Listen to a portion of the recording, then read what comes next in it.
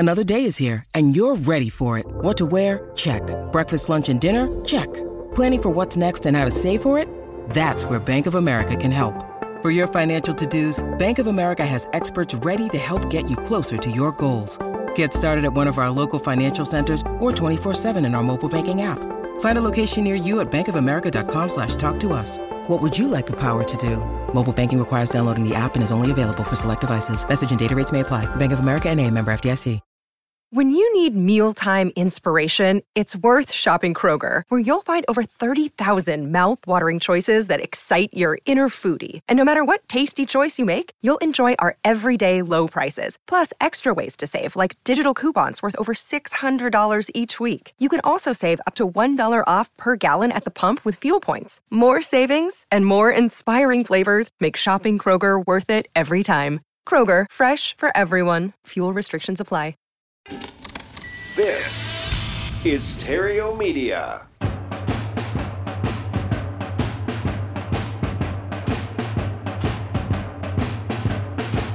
Broadcasting from Terrio Studios in Glendale, California, it's time for Epic Real Estate Investing with Matt Terrio.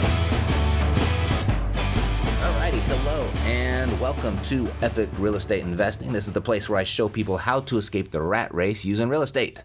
If you're just getting started or you're looking for new and creative ways of making money in real estate, I've put together a free course just for you, including a checklist on how to find motivated sellers. Those are property owners that are willing and able to sell you their property at a discount. Yes, they exist. They are out there. And to access that free course, go to freerealestateinvestingcourse.com, freerealestateinvestingcourse.com. Alrighty, got a great show for you today. But first, I want you to mark your calendars for May 24th, 25th, 26th. And then if you're so inclined to join us also for our mastermind event, the 27th. So 24th, 25th, 26th is the next Epic Intensive. It is officially on the calendar. The theme, Weapons of Mass Production. I'm going to share with you all the potent tools and methods every real estate investor can use to find motivated sellers, buyers, and lenders in as little as 60 seconds. I'm going to show you a couple techniques that you can get instant response from, even if you think you've heard it all before. So with Weapons of Mass Production at your disposal, you'll find more deals, cash more checks, and finally start calling the shots in your life. So that's what this event is all about. Each one of our Epic Intensives has a different theme. So I'm going to show you how to find more motivated sellers, buyers, and lenders, and without throwing away good money after bad, even if you've never made a dime in real estate. Alrighty, so May 24th, 25th, 26th, you can go to epicintensive.com. Doing something very different this time, by the way.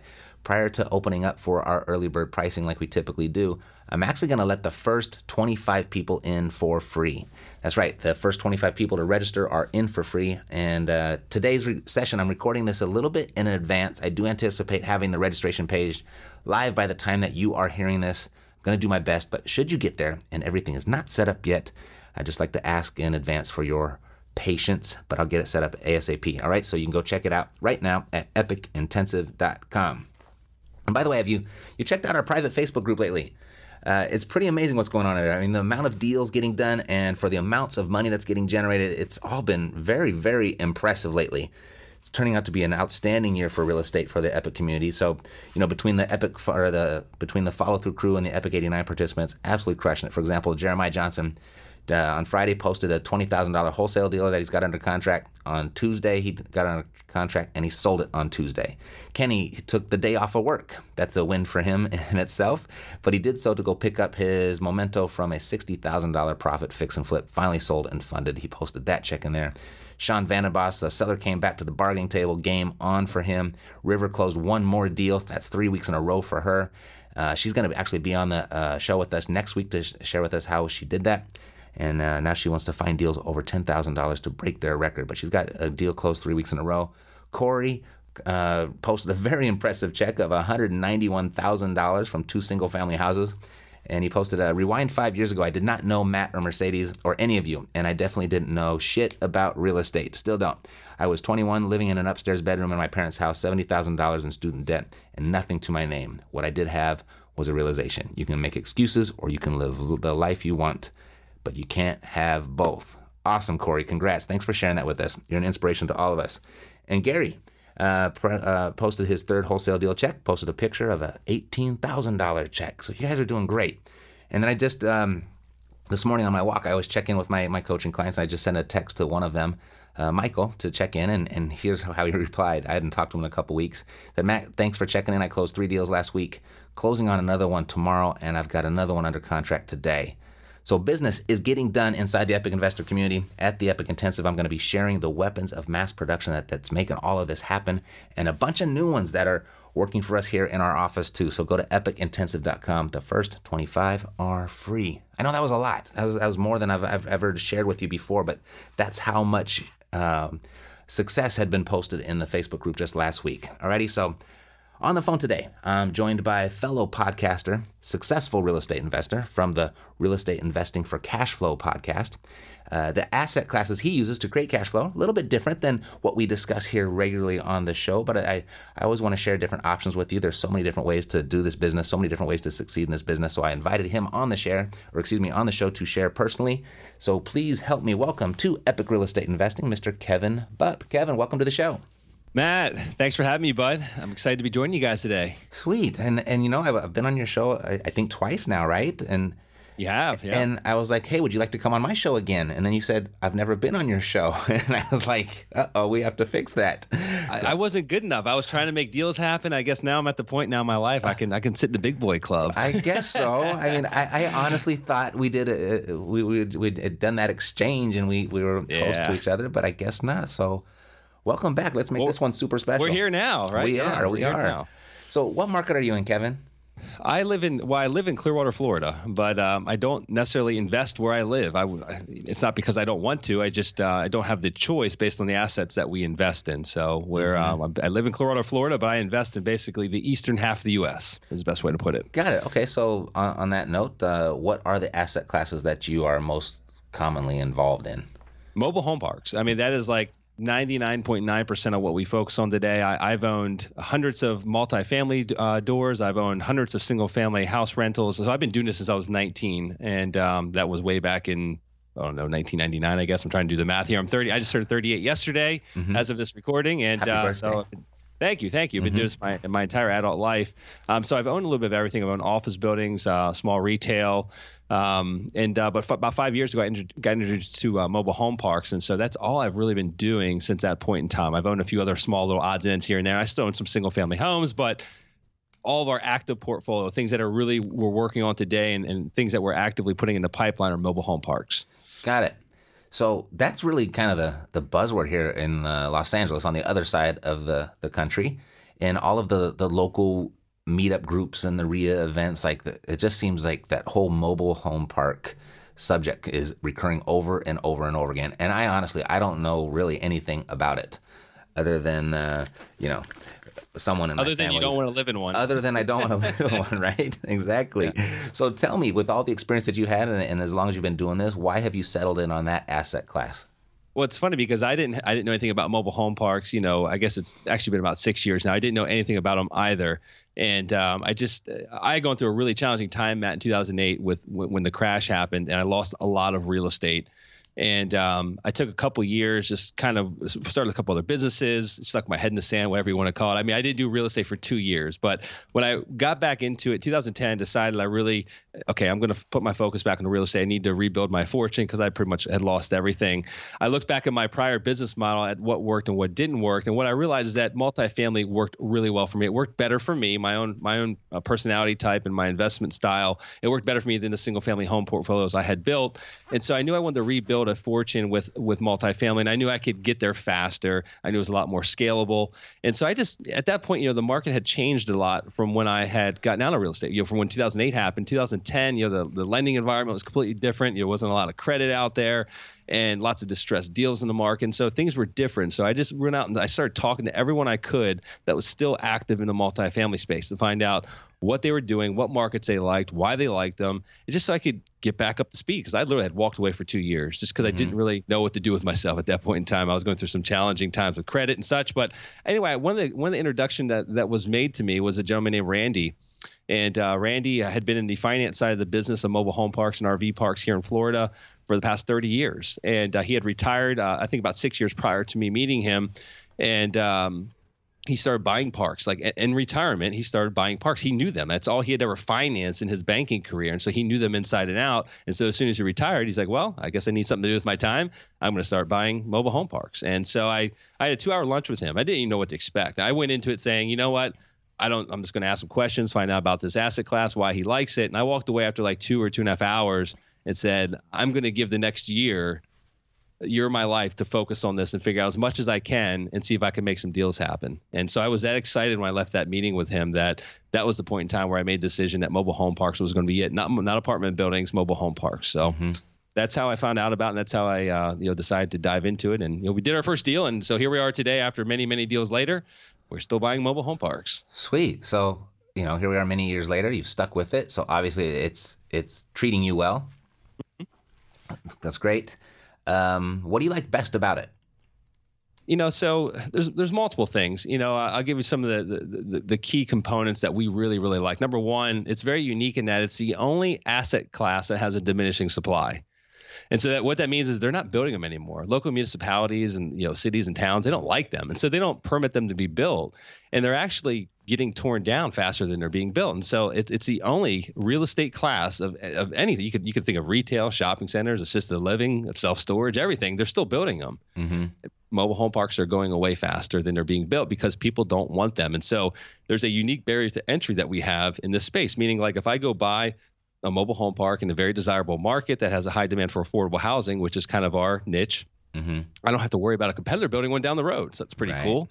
Apartments, if there's any vacant land available, you have to worry about that, and so that's one of the benefits of it. Another one is that they're a lot easier to manage typically than an apartment might be, meaning that most of the parks we own, we own the parks themselves and the dirt and the infrastructure, and we just rent the lots. That's not 100% the case, but that is most of the business, is that you just rent the dirt. And so the tenants, they own their own homes. If there's a plumbing issue, there's an air conditioning issue, a roofing leak, anything, they don't call me, they handle it themselves because they're the homeowner. They're just renting the dirt from me. So think of it as a parking lot, as the best way to put it, where I'm in charge. I'm the park owner. I'm in charge of the common areas. I'm in charge of keeping the roads up. And I'm in charge of typically the water and the sewer lines, making sure that they work and they're not clogged and that they're supplying the utilities to these homes. After that, it's up to them. So that's a really nice benefit of it. And on top of that, if you really tried to compare apples to apples, which is really difficult to do when you take an apartment building versus a mobile home park, but if we could compare apples to apples and we had a mobile home park of about the same size, about the same grade, meaning like, a 3-star park versus like a C plus or a B class, apartment building, same market, you should typically be able to expect about a 2 to 3 point yield premium as far as returns are concerned. And so you're buying, if you're buying a apartment building at a 7 cap, you could probably find that same mobile home park if you're buying it right in 9 or 10 cap. So the returns are much more attractive. Should be much more attractive. It's not always the case. Obviously, you got to buy things right, but typically the returns I'm getting today on my mobile home park portfolio blow away anything I've ever made in single family homes or multifamily. Super. So the supply and demand is working in your favor, and it continues to work in your favor, right? The supply is diminishing. Very much less property maintenance, specifically on the structures themselves. So you're not changing roofs and water heaters and stuff like that, right? Yeah. And then a higher return, 2 to 3% more than you would normally get in a apples to apples comparison with the multifamily. So that makes sense to me. And it's affordable. There's nowhere else you can possibly live. So we don't own like, drug-ridden, like rundown type mobile home parks. I mean, we own family style communities. Typically there are people there that have children. It's a safe, quiet community. It's typically in a really good market that's, what we deem as not affordable, meaning like there's a high demand for affordable housing. And so there's really, if you really start thinking about the scale of living options, and so I'm going to assume from a renter standpoint, you could rent a single family home, or if you're in the apartment space, you're going to rent if you're at the top tier, you're an A class. If you can't afford the A class apartment building, you're going to move to a B class. Can't afford the B class, you're going to move to a C class. You can't afford a C class. Now you've got some decisions to make because the D class is kind of a war zone where you got to pack heat to be comfortable. And, it just got a lot of bad things going on. It's kind of war zone type stuff. Or your option could be to move into a community type situation in a mobile home park that's actually probably even cheaper than the D class, but way safer and probably more equivalent to like a C plus class apartment building. And so there's really, and if you can't afford to live in a mobile home park, so our average lot rent in our parks in different parts of the country are different, lot rents at different rates, but our average lot rent's about $300 a month. If you can't afford, and that's if they own their own home. If you can't afford $300 a month, Matt, then you have no other options. There's nowhere else you could possibly go and live for $300 a month. You couldn't even probably live in a shelter. You'd probably still have to pay them something to live there. It's just, right. So it's nice knowing that we've got a product that's in very high demand because affordable housing just isn't being built. It's not meeting the demand. The supply is not meeting the demand as far as new affordable housing developments coming out of the ground and such. And so we have a really nice niche, and our niche fills that void. Got it. So regardless of what asset class it is and what you're investing in, the beginning process of finding deals is all pretty much the same. You got to go out and generate a lead. You got to talk to that lead and convert it, get it under contract. Where do people go and look for mobile home parks if they're prospecting? Is it direct mail? Is it bandit signs? Is it classified ads? Like what's the approach there? So all the above work. I can tell you that there's, LoopNet is like the commercial MLS. And so you can find, there's a whole category of mobile home parks for sale on LoopNet.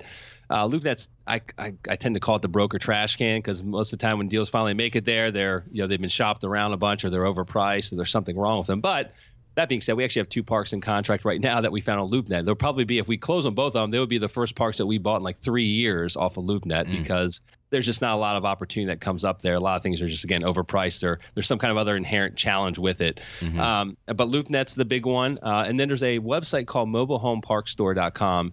And that literally is a website dedicated to mobile home park sales. And so, but again, very similar to LoopNet, most things that make it up there, yeah, they're kind of overpriced. So there's some other kind of challenge that just probably doesn't make them a great deal. And here's the fact. I mean, this applies to all commercial real estate, Matt, is that unlike residential, whereas probably I'm just going to make up some numbers here because I don't know the exact numbers, but probably 97% of the transactions that happen in residential real estate happen through the MLS. Right. Would you? The number's pretty high. Maybe it's not 97, but it's pretty darn high. I think it's 95, 97 is what I've always heard. In the commercial side, it's the complete opposite.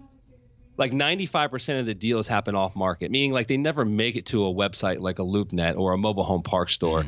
They're done because a broker has a relationship with a property owner and that broker connects them with another potential buyer. But no one ever even knew that sale happened until it hits public records. It just happens. And so a lot of times we buy deals by going direct to owners or we'll use brokers. But more so our business model works best by going direct to owners. So we do a ton of direct mail. We do a ton of cold calling. And that's how we bought pretty much, I guess, about 90% of the deals that we own today is by those 2 methods. And you can use brokers and you can do other methods as well, but direct to owner works for us. And it fits our style. Got it. So is it a normal postcard? Is it a more formal letter? Is it a handwritten letter? What kind of? We do everything. It really depends on, we spend a lot of time, and I think this is the important part of it. We spend a lot of time in our database, and we really put a lot of energy into segmenting our list, knowing who we're mailing to. And so we've done this long enough to where we can look at our database of mobile home parks and we can say, well, this guy's a mom and pop. We know their age. We know how long they've owned it. We know they don't own any other parks. And so we always categorize them as a mom and pop. They've owned it for like 20 plus years. That's their only property. And then we see other names that have a pattern. They own 4 or 5 parks. So they're a little bit more of a sophisticated owner. And then we see other names that own, 40 mobile home parks. So these are professional or institutional type guys. And so we try to send a different message to different owner types. And so like a mom and pop, they might get a handwritten letter first, or they no matter what, they get a very personalized letter. It might not be a handwritten letter, but it's going to be a very personalized letter. It's going to come from perspective of me and my family. We're in the park business. We're looking to buy a park. We've seen your park. And I even sometimes put like a family picture, like on the signature line. And then more professional owners probably going to have like a business letterhead. And then sophisticated owners, actually, we don't, or like more institutional owners, we don't do direct mail to. A lot of times it never even makes it to the right person. So we'll cold call them, or we'll get a broker involved in those types of scenarios. So it just really depends. We do different types of messages for different types of people. And then we have different types of follow-up as well. Like if a postcard doesn't work, we'll do a letter. If a letter doesn't work, we'll do a postcard, and we'll go from more handwritten to a more printed letter, and we'll just change everything up. But I think the more important thing with direct mail is that you touch them all the time, is that you continually touch them. And so that's really our main key ingredient, is that we send out multiple mailers per year to every single park owner that we're trying to to buy, or every single park that we're trying to buy. Got it. So once you've got it under contract, pretty much it looks like any other deal. You conduct your due diligence, and then you just manage the asset, right? That's it. There are some tricky components of mobile home parks that don't probably exist in a lot of the other asset types out there. The utility setups in mobile home parks can be very unique in that, and it can be really the part that people lose their butt on. I mean, it's one of those things that you gotta really understand the utility infrastructure of a mobile home park to know what you're getting yourself into. And what I mean by that is a lot of these mobile home parks, a large majority of them were built on less desirable plots of land back when they were built. Like, so if they were built in the 60s or 70s, maybe at that point, the land was outside of the town, but now it might be annexed into the city. So it might be like more of a suburban environment now, but back when it was built, it wasn't. And so, back when they built it, it probably didn't have city utilities running to it. It didn't have public water, it didn't have public sewer. And so a lot of parks we still see today, they have like private sewage systems. Like literally they have like a miniature sewage plant in that park that services just that park. Like think of like how your city services your sewage. Well, think of like a really miniaturized version of that inside that park. So there's common, that's quite common. And then you got like a well component where maybe there's not public water and there's well water. And so you got that becomes a very complicated process if you don't know what you're doing, meaning like you're now basically treating sewage and you're treating drinking water. And if you don't know how to do that right, or if you end up poisoning somebody or you have a sewage issue, you can get yourself into some big trouble with the EPA and the DEP and lots of money and expenses to repair it. So sure, yeah, you don't want to get those two lines crossed up. No, it's funny because we've had our challenges. We kind of know what we're getting ourselves into. Like with due diligence, you just have to know what you're getting yourself into. You got to get the third parties involved. We own multiple parks that have private utilities, but when we're buying them, we get the third parties involved that are professionals in that space. We get them to inspect the utility systems, kind of know what the life expectancy is, any potential problems that we might have coming up. And then we set aside the right reserves in case we ever have to replace something. But you have to really know going in what you're about to get yourself into. And we've got a big project now. We've got a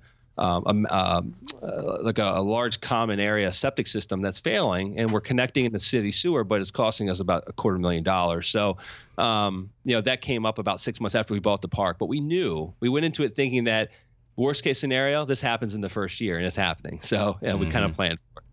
But that would kill that particular issue in that park would have killed somebody. Like they would have, the deal would have bankrupted itself if that would have happened if they didn't plan for that. Yeah. Learning some of those some of those lessons myself. Just as very recently as we talked about just before we started recording. But it's achieving success is part of learning those lessons and applying those lessons to the future. And speaking of lessons, you had mentioned something about 2008 where you lost everything and you had to start over again. What would you say? What are you doing differently now than you were doing then? That's I guess what lessons have you carried forward that are serving you today? That's a challenging question, Matt, because I was very low leverage back then. I considered myself a very conservative investor back prior to that crash happening. But the thing that got me that really hurt us, I was in Southwest Florida. And so, we were at about a 58% LTV on like our entire portfolio of single family homes, like not talking the apartment buildings, but the single family homes. And so, in the eyes of most people, that's very safe. Seems decent, yeah. I mean, we lost literally. We were worth nothing in a matter of 8 or 9 months. Like there were certain markets that went down 60% where we were, and so our equity was gone. But not only that, there was a lot of speculative builders that were building down in Southwest Florida. There's lots of vacant land, so lots of open land in Southwest Florida. And that was back when people were literally flipping a new house before it was even finished. They were flipping like 5 times, And so we actually had an issue with a lot of new spec builders that had brand new 322s, like for further than the eye could see, that were started renting their homes out, started renting brand new homes out to cover their construction loan costs. And so we had like this mass exodus of renters out of our units. And so we got hurt really bad. So I don't know what I would have done differently as far as that's concerned, other than I probably I should have put more effort into multifamily properties and just focused on that part of my portfolio, because it seemed like the single families, and I know you're a single family guy, so I'm not saying like single family is bad. I'm just saying in that market in Florida, it wasn't enough of a cash flow play. Like we did have cash flow, but it definitely was more of an appreciation type of market. Right. And so I guess if I were to go back again, I definitely would have put way more emphasis, which we do today. It's all about cash flow. I could care less about what it looked like on paper. In fact, I never even do. I don't even spend the time or energy to get myself all excited about what it might look like on paper of like what I'm worth because of the equity I have, because it's irrelevant. It's monopoly money. It's fake. You can't spend it, but you can spend the cash flow. And so with that being said, to answer your question, I would have focused much more heavily on cash flow than I would have on appreciation. And back then I kind of looked at both equally, but really the appreciation is what got me excited, because I was like, wow, look, these big numbers. I'm worth this many millions of dollars. This is great. Right. But it went away in a drop of a dime. It just went away. Poof, gone. Right. Yeah, if you look back historically, we all kind of know that these real estate cycles go in 7, 8, 9-year cycles. And, we're pretty much approaching that right now. How is that impacting how you're doing business, or are you concerned with it, or what do you see for the future? What are you noticing in the market and what's imminent over the horizon? The good thing is that with mobile home parks, at least, I found this out after we started investing in them, but they actually had the lowest default rate of any commercial asset class during, between like 2007 and 2010. Well, yeah, so that's pretty exciting. At $300 a month.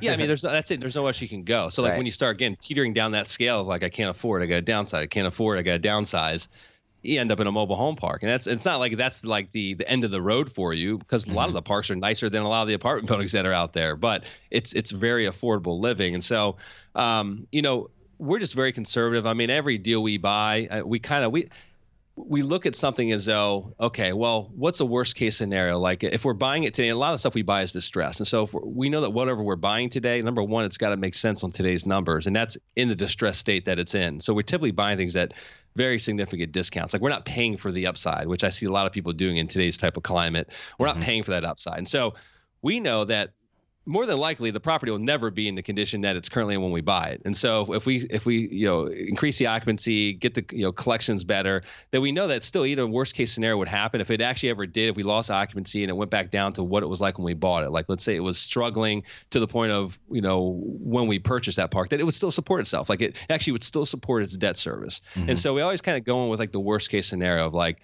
if worst case did happen and people wanted to be homeless rather than live in a mobile home because they couldn't even afford $300 a month, if that did happen, if the world really came to an end like that, could we still pay our debt service and could we still, perform in these parks and make it through the downturn? And the answer is yes. So that's kind of, we go in with that mindset.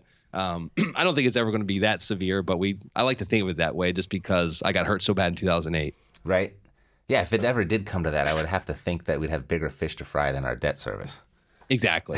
Right. So, and a lot of the parks we're buying, I mean, they just our cash on cash returns are ridiculous. These things, they cash like we're not I'm not the kind of guy that goes out. Like I see a lot of these multifamily prospectuses come across my desk and, they're promoting, they're all excited about, 8 or 9% cash on cash returns. And I just kind of laugh, and they've got like, 20% IRRs, but that's assuming a 7% rental increase for the next 5 years and then an exit out of it at a 5 cap. And it's like, well, that's just not realistic to me. Like that just like you're literally, that's a lottery ticket right there. And there's a good chance when you scratch it off, it's not going to be a winner, The stuff we buy is a winner from day one. It just gets better as we improve the upside. Yeah. You make your money when you buy, right? That's it. Absolutely. It's not, that's 100%. That old adage is not there by accident. 100%. Right. 100%. So sounds great, Kevin. I'm sitting here thinking, like, scratching my head. Maybe I should start looking at mobile home parks. But there's challenges with every strategy. What's the biggest challenge that you face with this one? There's multiple. I mean, financing's challenging sometimes with mobile home parks. A lot of them, it's a very fragmented industry. And so there's still a large majority of parks out there that are owned by like the original mom and pop, like developers.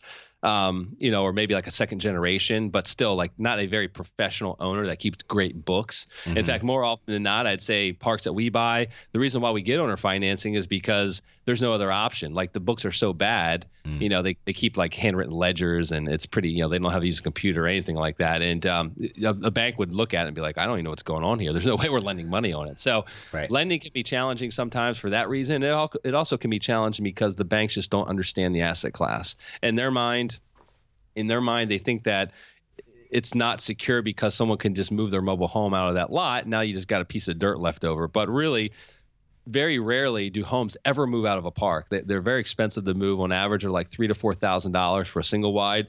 And that's just to move it. That's not to reset it back up and reconnect it on a new lot. Like really, you're looking probably about $6,000 or $7,000 to move a single wide. And so they don't move because people that live in a mobile home park, they never have $6,000 or $7,000 in their pocket at one point in time to go move it somewhere. So financing is a big challenge.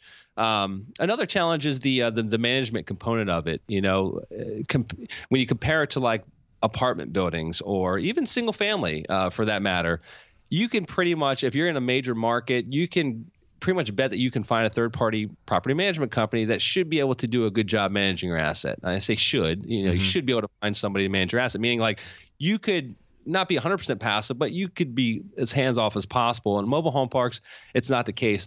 It's not a large enough asset class to where there's like multiple professional property management companies that specialize in this niche. There might be a few companies out there that do it, but they're not great at it. And so if you want to be in this niche, even the biggest operators out there, you have to be vertical with your management, meaning like you have to, every single one of our parks has an on-site manager. And so sometimes it's a husband and wife team, sometimes it's just an individual, but they live in the park. They're there. They handle the rent collections, the late notices. They show up on court on our behalf if they can. So they handle the day-to-day operations, but you got to be vertical. So like we actually handle our communication from our central office, but we have to oversee them. So like we're overseeing the property management of every single one of these parks, which can be intense. I mean, it can be pretty intensive, and it can be there can be a lot of moving parts to it. So that can be a challenge for a lot of people. If you can't figure that out, and you can't figure out how to efficiently go vertical with the management infrastructure, then it might not be for you. Right? Because that's where most parks fail. If they're not managed correctly, they fail. That's where cash flow period fails. Yeah, absolutely. Management. I mean, you got to do as much due diligence and work on your management as you do the property in many cases. I think that's why a lot of apartment guys are attracted to apartments, because you really can. I mean, there's some really good management companies out there, especially when you start buying bigger apartment buildings. You know, management companies that are specialize in even turnarounds. Like there's different types of management companies, and you can find, you know, large professional operators that also have a management arm. And they can help you manage your property, and you can not necessarily be fully hands off, but like you know that someone's in there doing a better job than you could ever do managing it. And that's not the case in mobile home parks. Like you got to figure it out yourself. You got to put the systems and processes in place to manage that asset. You can't just hand it off. Every time I've ever seen it handed off to someone else. In fact, we've got a parking contract now up in Buffalo, New York, and it's being managed by a third-party management company, and it's pitiful. It's the worst thing. They literally only get like, I looked yesterday, they're getting like 40% of collections by the 6th of the month. So by the grace period's done, they've only collected 40% of the collections in the park. That's pitiful. I mean, come on. Totally. They've been managing it for 2 years. This company, and it's sad. It's really sad. Right. So, well, let's turn this around. What about the future of your business has you the most excited? You know, as I mentioned, it's a fragmented industry. And so there's a lot of mom and pops out there that are aging out of these assets. It's a very unique time in the mobile home park space, because the average age, I'm not joking, we bought 7 parks last year, and the average age of our seller, if you actually looked across the board, was like 70 years old. And so there's and a lot of them, they own them free and clear. Most of them did. And so there's an opportunity there to buy from aging owners, not only aging owners that can sometimes offer owner financing, but it's exciting because a lot of times they haven't run it like a true business. You know, like they haven't raised rents in a long time. We've bought parks where they haven't raised rents in 16 years. And so they're like, there's like so much, you know, just upside and money left on the table. That's what excites me about this business as a whole, because I still think there's a lot of, no matter what the economy is doing, it doesn't matter. I know there's opportunities out there right now in this space that I can buy to where I can go in right away and raise rents 40% and not miss a beat, you know, not skip a beat, because the owner hadn't raised rents in 10 years. And so that's got me really excited about this industry. And I think that will offer opportunity for the next 10 to 15 years, those that are aging out of this asset class and selling to people like ourselves. So that's got me excited. And then we just finalized putting together a $10 million fund to actually kind of accelerate our buying in the park space. So up until this point, we've been doing a lot of deal-specific capital raises or just using our own money on deals. And now we got such a big pipeline, and we're about to ramp up marketing, and I'm excited, man. I know that a lot of people think we're like at a peak of a market, which I think we are in a lot of other asset types, but we're still finding great deals. They're a little more challenging to find, but they're there. So I'm pumped. pumped for, just more deals down the road. That's great. And congratulations on the fundraise. Yeah, thank you. You bet. If any listener wanted to reach out to you, Kevin, what would be the best way for them to do that? They can find me two ways. My website, which is kevinbupp.com. That's like my main website. I also have my main real estate podcast up there. But then also we have a mobile home park specific podcast as well, Matt. So I do 2 weekly podcasts. I do a commercial real estate show called Real Estate Investing for Cash Flow. And then back in June of 2016, we launched a weekly show called the Mobile Home Park Investing Podcast. So they can actually contact me through that website as well, which is called mobilehomeparkacademy.com. So they can find me either way. Both of those contact us pages end up in my inbox sometime or another. They come to me. So all right. Either way, they can reach me. Great. We'll make sure that all of those links and domains are in the show notes, just in case you're on the treadmill or you're out jogging around or you're driving around. Thank you, Kevin, so much. It's been an absolute pleasure. We'll certainly do it again, and all the best to you and yours. Great. Thanks, Matt, for having me on the show. It's been a pleasure. You bet. Take care. Alrighty, so that's it for today. I'll see you next week on another episode of Epic Real Estate Investing. God bless to your success. I'm Matt Theriault, living the dream. You've been listening to Epic Real Estate Investing, the world's foremost authority on separating the facts from the BS in real estate investing education. If you enjoyed the show, please take a minute to visit iTunes and share your thoughts. Thanks for listening. We'll see you next time here at Epic Real Estate Investing with Matt Theriault.